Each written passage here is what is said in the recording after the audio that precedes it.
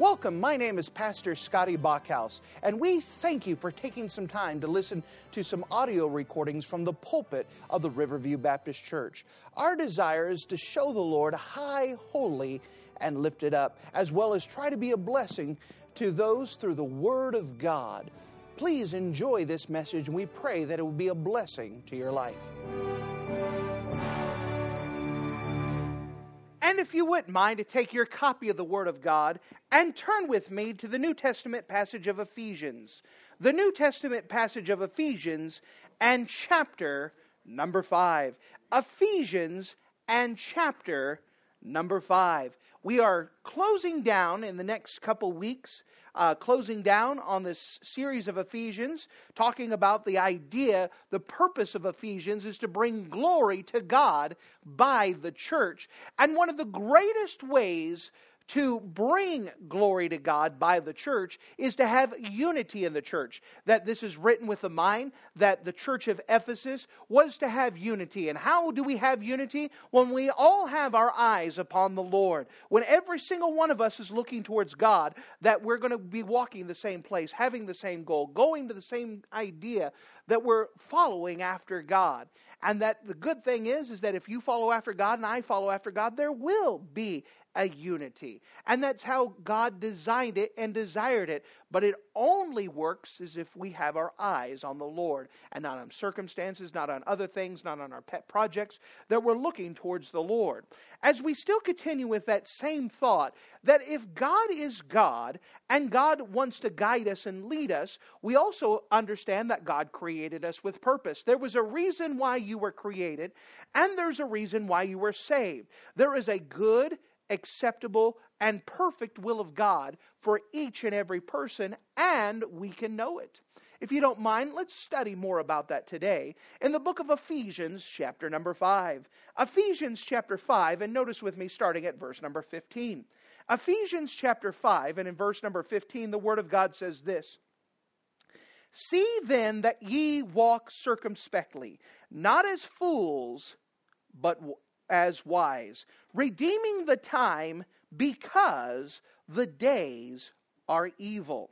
Wherefore, be ye not unwise, but understanding what the will of the Lord is. And be not drunk with wine, where is an excess, but be filled with the Spirit, speaking to yourselves in psalms and hymns and spiritual songs, singing and making melody in your hearts toward the Lord, giving thanks always for all things unto God and the Father, in the name of our Lord Jesus Christ." And if you have it marking things in your Bible, would you actually mark two phrases that are found in this passage? Notice first of all in Ephesians chapter 5 and verse 17, notice the phrase, "the will of the Lord," the will of the Lord. And then notice in verse number 18 the phrase, "be filled with the Spirit." Be filled with the Spirit. And with the Lord's help, I'd like to hit this idea here of the will of God and the Holy Spirit. The will of God and the Holy Spirit. If you don't mind, let's go to the Lord together and let's pray. Dear Heavenly Father, thank you so much again for you being a wonderful God. And as we come up to you, I'm just asking that you would help us. Help us now. Lord, I recognize that out of any message that a Christian should hear in their life, this one is probably the most important message that every born-again believer needs to hear and understand and process. Lord, because this message is so important, because this message is so beyond me, that I can't convince anybody, I can't twist anybody's arm, I can't even make it make sense. Lord, that is your responsibility and your duty. And so the best I know how, I surrender myself to you, my thoughts, my health, my strength, my lips, my words, the process of thinking, my ambitions, my goals, my desires. I give them all to you now. And I'm asking, Lord, that in a special way that you would empower this service with your Holy Spirit. Fill me with your Spirit. Fill this place with your presence. Help every person in here to be alert and desiring for your good and perfect and acceptable will for their life. and that you would do something amazing as decisions are made, as hearts are illuminated by your Holy Spirit, that you would do something everlasting and permanent because of this message now. Lord, again, this is a big responsibility and a big deal. You just be God and get your own work accomplished through your precious word. And in Jesus' name we pray. Amen. Good. Well, as I've already kind of introduced, that God loves you. We know that by idea that God does love us. And He loved us so much that He proved His love towards us. Romans 5:8, for God commendeth His love towards us, and while we were yet sinners, Christ died for us. You understand that every single one of us are sinners. Every single one of us have fallen short of the glory of God. There is none perfect, no, not one. There is none righteous, no, not one. Every single one of us have failed the Lord. And because we failed the Lord, because we have sinned, the Bible says, for the wages of sin is death. You understand? Every single person in here has sinned. I am a pastor. But you know, one of the 10 Commandments is that thou shalt not bear false witness. Or we would say it this way, don't tell lies. How many of you have ever told a lie before? Raise your hand. Right? If you're not raising your hand, you're a liar. You know, we've all told lies. You understand that the punishment, according to the Bible, for breaking one of the 10 Commandments is death. We deserve death for telling one little lie. You say, but I was a little kid when I told a lie, and I said my brother did it and when it was me. I'm sorry, it doesn't matter what the circumstances were. As long as you told a lie, the punishment you deserve according to the law for breaking God's 10 Commandments is death. The Bible says in another 10 Commandment to honor thy father and thy mother. We would say it this way, to obey your folks. Well, I'm a pastor, but I've disobeyed my folks. How many of you ever disobeyed your folks? Raise your hand again. Again, if you didn't raise your hand, you know, that's where parents start looking at their kids to make sure they raise their hand up. You know, we've all disobeyed our folks. We've all disobeyed authority. But you say, but my mama told me to clean my room and I didn't. That's disobedience. And according to the law, you've broken God's law. You're a sinner. Because you've broken God's law and a sinner, you deserve death. You say that's harsh. Yes, but God owns everything and He's allowed to make the rules. And those are His rules. You understand that heaven is a perfect place. That's why we want to go there. Up in heaven, there's no more sickness, no more pain, no more sorrow, no more death, no more tears. It's perfect. But what really makes heaven perfect and worth going there is that God is there.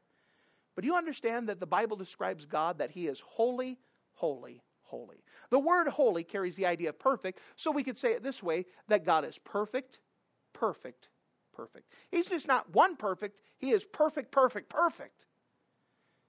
But you and I, dear friend, we are not perfect.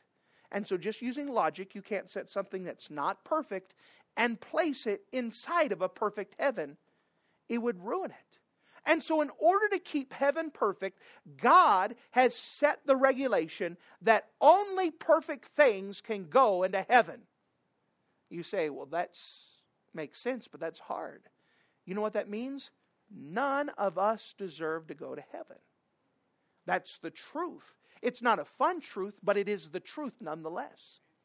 But this is where the goodness of God comes up. That for God so loved the world, that He gave His only begotten Son, that whosoever believeth in Him should not perish, but have everlasting life. You understand that God loves us so much, He didn't want to see a single person go to an awful place called hell. That God loves us so much, He wants every single person to go to heaven. So what He did is that He sent His Son to die for us, to make us perfect. Jesus paid our price for us. So now we're allowed to go to heaven because the penalty has been paid, and it was paid by the shed blood of Jesus Christ. And now that every single one of us has to come to the place of decision, will I accept this free gift?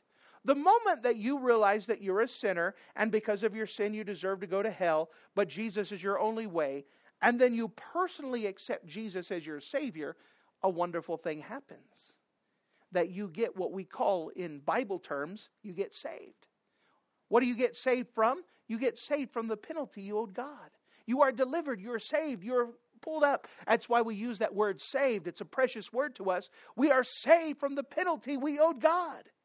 The Bible also says something else wonderful happens, that the moment that you accept Jesus Christ as your personal Savior, the Holy Spirit of God, who is God, comes to indwell inside of us.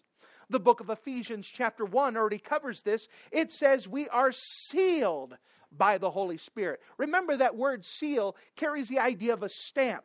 Basically, God gave us a contract, and He used His seal of the Holy Spirit to confirm that God is going to do what He said He was going to do. What's more is that the Bible says in Ephesians chapter 1 that He is our earnest.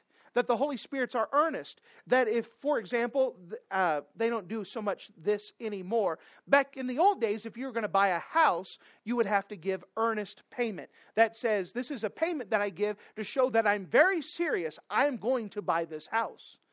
Well, the Bible speaks about the Holy Spirit. God has given to us the Holy Spirit as an earnest to say that God is going to do what He said He was going to do, and to prove it, here is the Holy Spirit. The Holy Spirit's going to indwell with you, and then that's proof that I'm very serious about doing what I said I was going to do. So the Holy Spirit comes to indwell with us. He seals us to the day of redemption. He is our earnest. It is the proof. The Holy Spirit becomes a part of you, and by the way, God will never leave you nor forsake you. He becomes a part of you, and you can't lose Him. You can't play hide and seek and then He can't find you no more. He's a part of your life. He is a part of you forever and ever. And the moment that you accept Jesus as your Savior, you get all of the Holy Spirit you're ever going to get. You have all of them. He's part of you. He's now indwelling in part of you. Now, God, when He created us with purpose, meaning that there was something in His mind. Before you were a twinkle in your daddy's eye, God had a plan for your life. And when you came to know Jesus Christ as your personal Savior, He also had a reason why He saved you. Because He's that good of a God. You understand that every single one of you have a good and perfect and acceptable will for your life. By the way, that's not three wills. That's one will, three ways of describing God's good, perfect, and acceptable will for your life. God has a plan for your life, and let me tell you a secret, you can know it. God doesn't play spiritual hide and seek with spiritual things. He doesn't do kind of an idea where He says, all right, come find me, and then every time you turn around the corner that He's not there, and you say maybe He's there and you're almost there. That's not how God plays. God plays hide and seek, spiritual hide and seek like my kids would play hide and seek, like they're little kids. We've got some other little kids there. You know how little kids play hide and seek? They say, Daddy, go count. All right, 1, 2. And then you hear the pitter-patter of little feet. And back in the younger days, my kids, they always did everything together. And so you could hear them, shh, and you could hear them run together, and they could go into the same bedroom and hide under the bed, and, 100. All right, ready or not, here I come. And so you go into the bedroom, and you go, all right, kids, are you in here? And you hear, hee, under the bed. Oh, let's see if they're here. Are they in the closet? And you hear, no, Daddy. And then you go, well, maybe they're in the bathroom. Nope. And you hear, hee. And you say, oh, they must not be in here. Let me go look in a different room. And then you'll hear, look under the bed. And you go and look under the bed and go, oh, and they go, Daddy, how'd you find us? You understand why my kids hid? They hid because they wanted to be found. You understand that God, with dealing with spiritual things, He's not trying to hide things from us. He just wants us to put forth the effort to look for it. That also includes God's good, perfect, and acceptable will. He wants you to know it, but He also wants you to look for it. And He will show it to you if you just look. And so with that in mind, knowing that every single one of us have a good, perfect, and acceptable will, and that God wants you to know it, let's see some things from this passage in Ephesians chapter 5 dealing with the will of God. First thing I'd like to show you is that we need to know God's will because the time is short. We need to know the will of God because the time is short. Notice with me in verse number 15. See then that you walked circumspectly, not as fools, but as wise. That word circumspectly carries the idea of carefully or perfectly. The Bible says that we are to walk circumspectly, that we're supposed to walk carefully, we're supposed to walk perfectly, we're supposed to take the exact steps that God wants us to take. Why? Verse 15, not as fools, but as wise. Meaning that God wants you to take the exact steps. It goes on in verse 16, redeeming the time. The word redeem means to buy back. And so God wants us to buy back the time, to use the time that we have wisely. Why? Because the days are evil. The word evil here carries the same idea of our word pornographic. You understand that we live in a very pornographic world. We live in a world that's falling apart and is becoming more debauched, more crazy, more evil all the time. And you understand that we as Christians, we are the ones that turn the tide of society. You understand that how we live or what we allow helps dictate what that goes on in society. For example, if everyone who claimed to be a professing believer stood where the Bible stood, there are certain things that could not be around in our society, in our county, in our other things. You understand, this is important. We live in a world that's falling apart, and it's not Washington's fault. It's not the liberals' fault. It's not the conservatives' fault. It's not the Democrats' fault. It's not the Republicans' fault. It's the Christians' fault. Because we fail to do what God told us to do. We try to mix in the world, and the world falls apart around us because we are not living like we should as Christians. This is what this passage is saying, is that we're supposed to redeem the time. Make the time that we have count, because it's short. We only have a small time to affect the world. We only have a small time. Someone said it this way, that on your tombstone you have a date you were born, a date you die, and then you have a little dash. And all your life is that little dash. That's all we have. We only have a small amount of time in history for us to live and to obey God's will. And there's a lot of time wasters. There's a lot of things to help us from redeeming the time. But the Bible says that, see then ye walk circumspectly, not as fools. Now this word fools carries the idea of not living your life regard to God, but as wise. You understand how easy it is for Christians to live their life without regard to God? Well, I'm going to give all day to play Facebook. Well, I'm going to give all day to mess around with this. And I'm going to give all day to do this. Now, there's nothing wrong with hobbies, but there's everything wrong when it interferes with us doing what God has created us to do, what God has designed us to do, what His purpose for our life is. That God has a perfect will for our life. And if we do not accomplish or do what God has given us to do, the world is going to get worse and worse while we sit there and do nothing. We need to know God's will because the time is short. You know, one of the fears that people should have is going on, you've accepted Jesus as your Savior, but when you die, you stand before God and God says, man, I had so much for you to get accomplished and you didn't get anything done. I'd hate to hear that. I want to hear, well done, thou good and faithful servant. I want Him to say, you've done what I've asked you to do and you've got it accomplished. Now look at everything that happened because of it. Rather than facing God and say, I've wasted everything. If you ever need a good study on this, you could always study the book of Ecclesiastes. In the book of Ecclesiastes, King Solomon is older man. He's about ready to pass. And what he does is he stops and then looks back to the rest of his life. And he says, you know what? I'm the king. I had so much power. Not only am I the king, I had so much wealth. Anything I wanted for pleasure, I could have. I had the wealth. I had the means. Not only that, he had the intelligence. Solomon just didn't study animals. He became a zoologist. Not only did he study plants, he became a botanist. He became so unstudied. He says, I got the degrees. I got the money. I got the station. But he says, after I look at my life, this is what my conclusion is. He says, life without regard to God is vanity. That means empty. He says, I look at my life, and even though I have the wealth, my life is empty. I have all the intelligence, but my life is empty. I have all the pleasures that anyone could desire, and my life is empty. He says, finally in chapter 12, he said, this is the conclusion of the whole matter. Fear God and obey Him. He says, you know what? To keep your life from being wasted, from being empty, is just to do what God's created you to do in the first place. That's exactly what it's saying in the book of Ephesians here. Redeeming the time. That we all have the same amount of time. What are you doing with that time?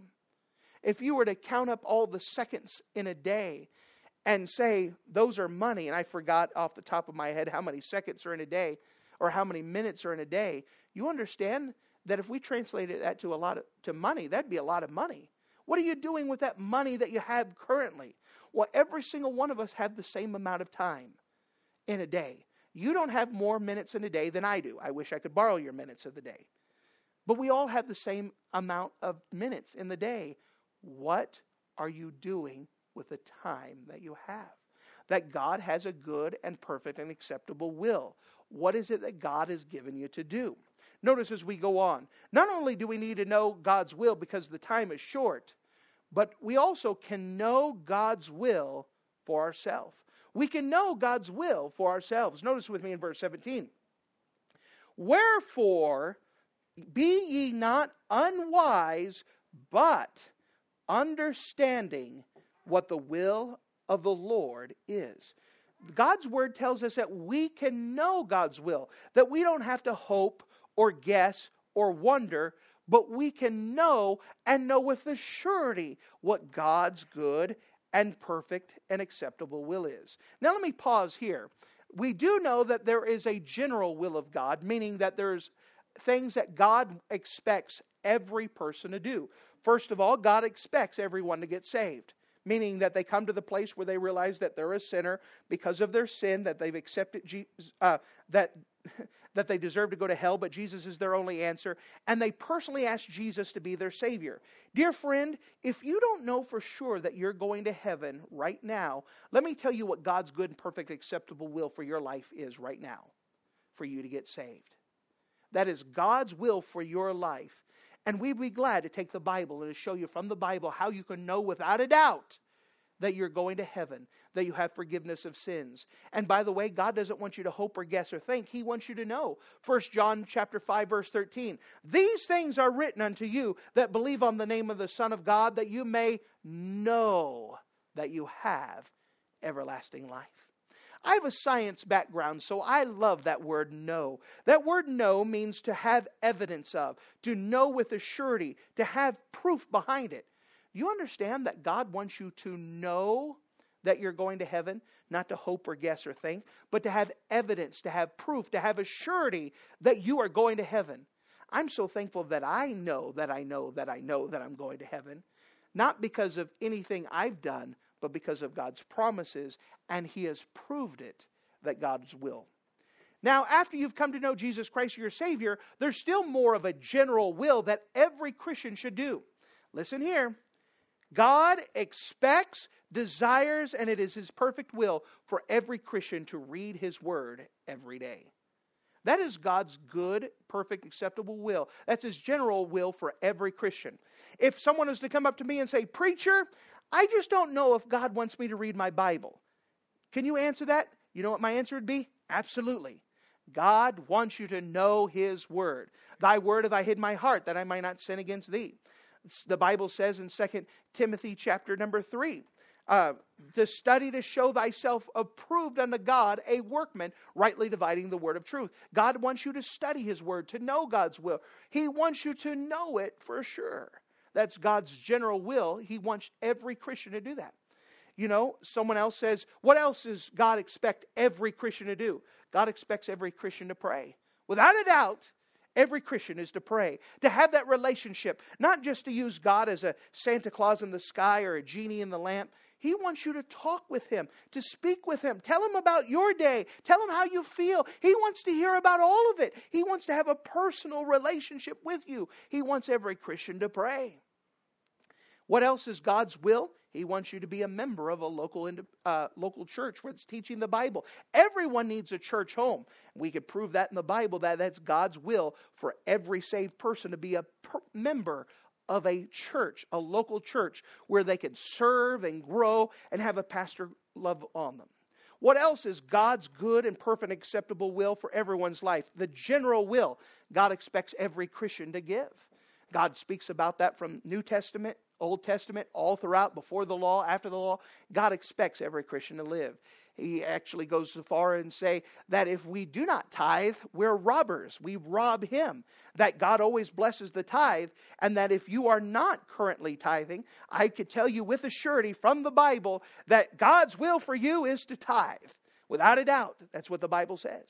There's one other general thing that God expects every Christian to do, and that's to tell others about Jesus Christ. That is God's general will. He expects every Christian to do it. The Bible goes on. Actually, Jesus Himself says, "Follow me, and I will make you fishers of men." What that says is that if we follow Christ, we don't make ourselves fishers of men. He makes us fishers of men. And by the way, that also reverses true. If you are currently not telling people about the Lord, then that is evidence you are not following after Him. That's what the Bible says.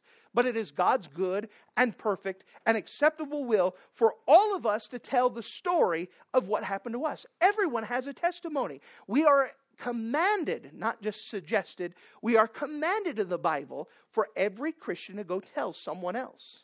Pass out a tract, invite them to church, do something to bring them to the saving knowledge of Jesus Christ. Now that's God's general will. Those are things that God expects every Christian to do.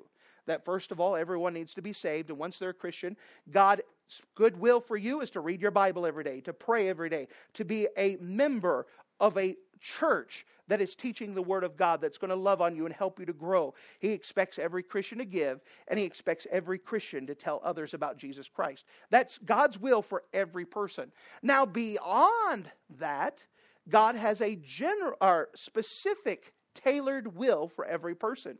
For example, and sometimes there's a lot of things. For example, if you are a parent, God's good and perfect acceptable will for your life is to be the best parent that God enables you to be. That's one of the best wills of God that you can have, is to influence young people to the Lord.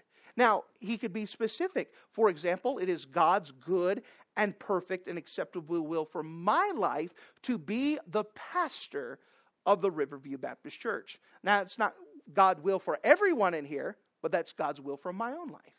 But God has a specifically tailored, individualized will of God for each and every one of your life, and you can know it. Notice with me, if you don't mind, we're coming back to Ephesians chapter 5. Let me just show you some scripture. Turn with me to my life verse, Romans chapter 12, verses 1 and 2. Romans 12, verses 1 and 2. We can know God's will for ourselves. We're turning back to Ephesians, so don't get lost. But look with me in the book of Romans chapter number 12. Romans chapter 12, and notice with me, if you don't mind, Romans 12, starting at verse number 1. Romans 12, starting at verse 1, the Word of God says this: I beseech you, therefore, brethren, by the mercies of God, that you present your bodies a living sacrifice, holy, acceptable unto God, which is your reasonable service. And be not conformed to this world, but be transformed by the renewing of your mind, that you may prove what is that good and acceptable and perfect will of God. Now here, this is a verse that tells you how you can prove, not just know, but to prove, to put it to the test, that you can look back and say, yep, this was evidence that this was God's will for my life. How can you know it? By presenting your bodies a living sacrifice to God. Notice the qualifications: holy and acceptable unto God. You understand that God doesn't want your leftovers? He doesn't want you to use up your life and then when you're all frail and can't do anything else and then say, I'm going to start serving God now. He wants you now. He wants you with the health and life and strength you have now. He wants you to be able to use your God, your life, your talents. Everyone has talents. Everyone has influence. Everyone has something they could use for the Lord. And God wants you to say, God, you have it all. It is yours. Whatever you want to do in my life, I give to you. Just show me what to do, and He will. I beseech you, therefore, brethren, by the mercies of God, that you present your bodies. Now, by the way, what is our bodies? We understand with our bodies, we have our 5 senses, right? Taste, touch, hearing, sight. Just forgot the other one. Good. Smell. You understand that all of those senses give to God. God, I give you everything that goes into my eye gate. I give to you, that I'm only going to see those things that you want me to see. God, I'm only going to allow the things through my ear gate. Things that will be pleasing to you and the things I hear. God, I give you what I touch. That everything I touch, I only want to be pleasing to you. God, I give you my smell. Lord, the things that I smell, I want to be turned to you. Say, well, that's kind of funny. Yeah, you ever smell a cigarette smoke? That's not pleasing to the Lord. You understand that everything that I taste, that I put in my mouth, that I want to be pleasing to you. You understand that if we give our bodies and say, God, here, I am now at your disposal. You tell me what to do. He will. Verse number 2. And be not conformed to this world, but be ye transformed by the renewing of your mind. Notice this, that you may prove. Again, that word prove means that it was put through the test. It means that there's evidence of. That it went through a trial and it came through evidenced that this was the good and acceptable and perfect will of God. Again, these are not 3 different unique wills of God. This is one will of God that is 3 adjectives describing it. What is this will of God? It is good. What is this will of God? It is acceptable. What is this will of God? It is perfect. And God has a good, acceptable, and perfect will of God for each one of you. And that if you obey God and say, God, I'm going to do what you tell me to do, when you look back, you'll say, look, there's evidence. There is proof that I was in God's will. He proved it. Man, isn't that a wonderful thing? That I don't have to go in my life wondering, did I waste my life? Did I waste my life? God is so good that He's made it that while I'm still alive, I can go, I have proved what God's will is. I know I'm doing what God has told me to do. What a wonderful thing that is. That I don't have to hope or guess that I'm pleasing the Lord. I can know that I'm pleasing Him. I'm doing what God has wanted me to do. The Apostle Paul, we're not going to dive through it, but if you study the language of the Apostle Paul, he knew that he was in God's will. He said, I finished the course. How do you know he finished the course if he didn't know what course to run? He knew exactly what God has given him to do, and he knew that he accomplished what God had given him to do. Now, if you don't mind, turn back with me to the book of Ephesians, chapter 5. We're talking about the will of God for everyone's life.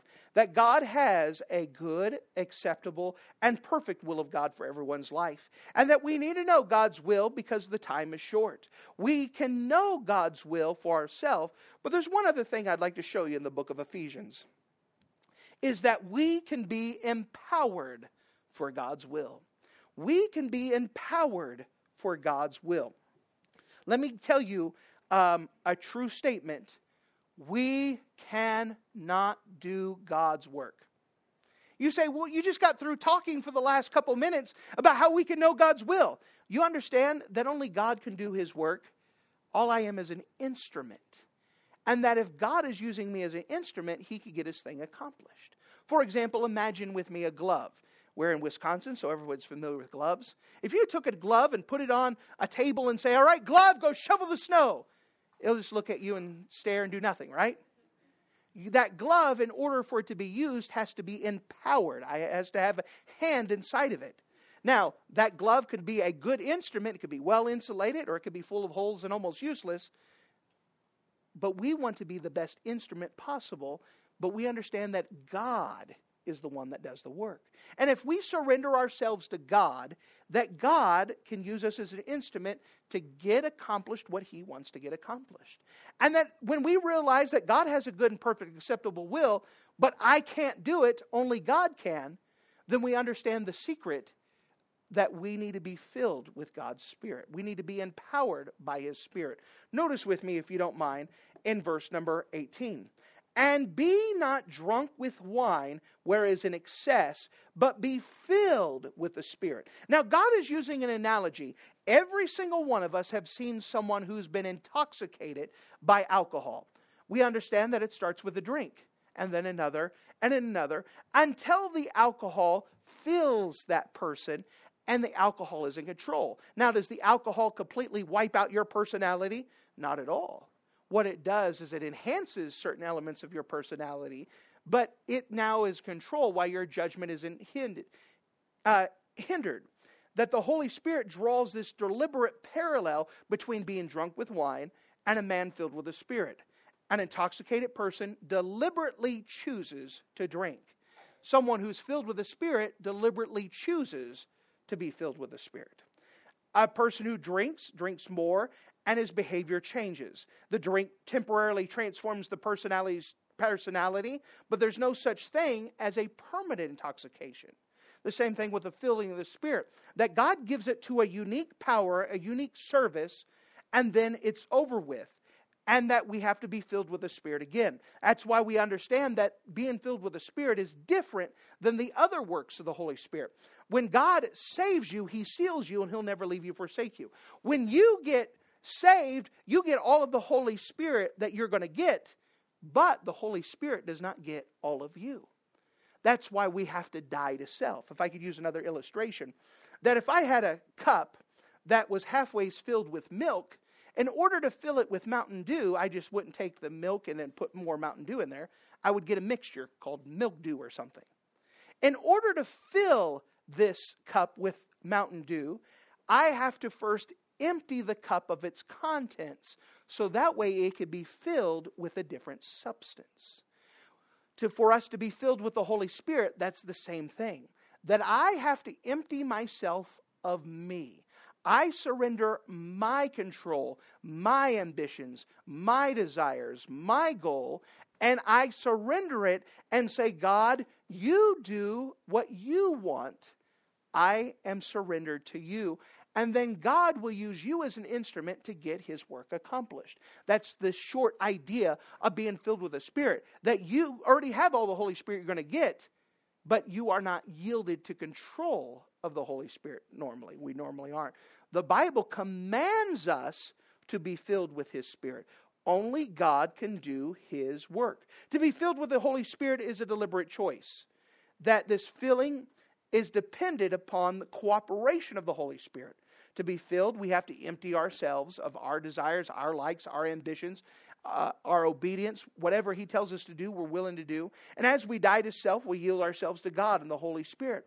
When a Christian is filled with the Holy Spirit, he becomes a different person. He exhibits the loveliness of Christ and the fruits of the Spirit. Notice with me in verse number 19. Still with the idea of being filled with the Spirit, speaking to yourself in psalms and hymns and spiritual songs, singing and making melody in your heart to the Lord. You understand that when God is in control, the Holy Spirit wants to praise the Lord. The Holy Spirit wants to honor God. The Holy Spirit wants to lift Him up. By the way, just because there's so much misteaching on the Holy Spirit never brags on itself. The Holy Spirit always points to God and points to Christ. And that when God is in control, there's a peace that passes all understanding. When God's in control, He's the one that works. You're not going to be filled with the Spirit and say, I hate God, I hate church, I hate this, I don't want to do. That doesn't match. When God is in control, He is going to be evident. Notice with me in verse 20. Giving thanks always for all things unto God and the Father in the name of the Lord Jesus Christ. You understand that these two verses are the evidence of being filled with the Spirit, that there's something different about us, that we can be thankful for all things. Now we understand that not all things are easy for us to be thankful, right? Well, I'm thankful to the Lord that I have this cough that just won't go away. But do you understand that when I understand that God's in control and that He's doing things and that God's there, I can even rejoice in the things that are inconvenient to me. That's part of the difference when God is in control and when I'm in control. We all know, someone said this, I may not necessarily know when I'm filled with the Spirit, but I sure know when I'm not. We sure know that sometimes when our flesh is in control. You understand that if you are not filled with the Spirit, if you're angry and frustrated, how dare you? That's not evidence of the Holy Spirit. The book of Galatians takes time to speak about the fruit of the Spirit. You understand that that's the fruit of the Spirit, not the fruit of a Christian? Those are things that are not natural in us, of love, joy, peace, gentleness, long-suffering, all those things. Those are evidence that the Holy Spirit's in charge and not me, because I can't work up those things. Only God can do that. Remember, only God can do His work. I, in order to be used of God, have to die to self and let Him be in charge. But when God does His work, God does things amazing. You understand that man has some power and man can get some things accomplished. But we should not be satisfied with what man can get done. We need to be satisfied with what God and God alone can do. For example, in 10 years from now, if someone was to come to the church and say, how in the world did this church get here? How did it get to this place? If we could give any explanation of what we did and how we did it, then it was us that was doing it. If we have to say, I have no clue, all I know is that God did it, that's what we want. We want where God gets the glory. God gets the honor. Say, it didn't work out on paper, but God paid the bills. It didn't work out how it is, but God did this, and God saved this, and God did this miracle. You understand? We want what only God can do. And that can only be done when God is doing it. We are just instruments to be set aside.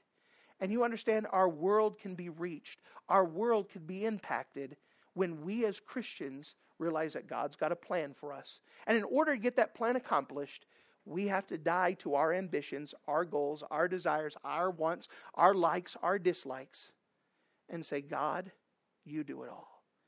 And God will get His work accomplished. Thank you for listening to this audio message. This is Pastor Scotty Bachhaus, and I encourage you to take this information that you just received and make a specific decision to follow after the Lord. If you don't know Jesus Christ as your Savior, let me beg you to take the time to receive Jesus Christ for the forgiveness of your sins. If you are saved, I encourage you to make a decision in your life to help you get closer with the Lord. If there's anything specific we can do to be a blessing or to pray for you, we encourage you. Look us up on the internet at riverviewbc.com. Once again, that's riverviewbc.com. Or if you would prefer to call us, you can give us a call at area code 920-530-6308. Once again, that number is 920-530-6308. If there's anything we can do to be a blessing or an encouragement to you, please let us know. We would love to make ourselves available. Thank you.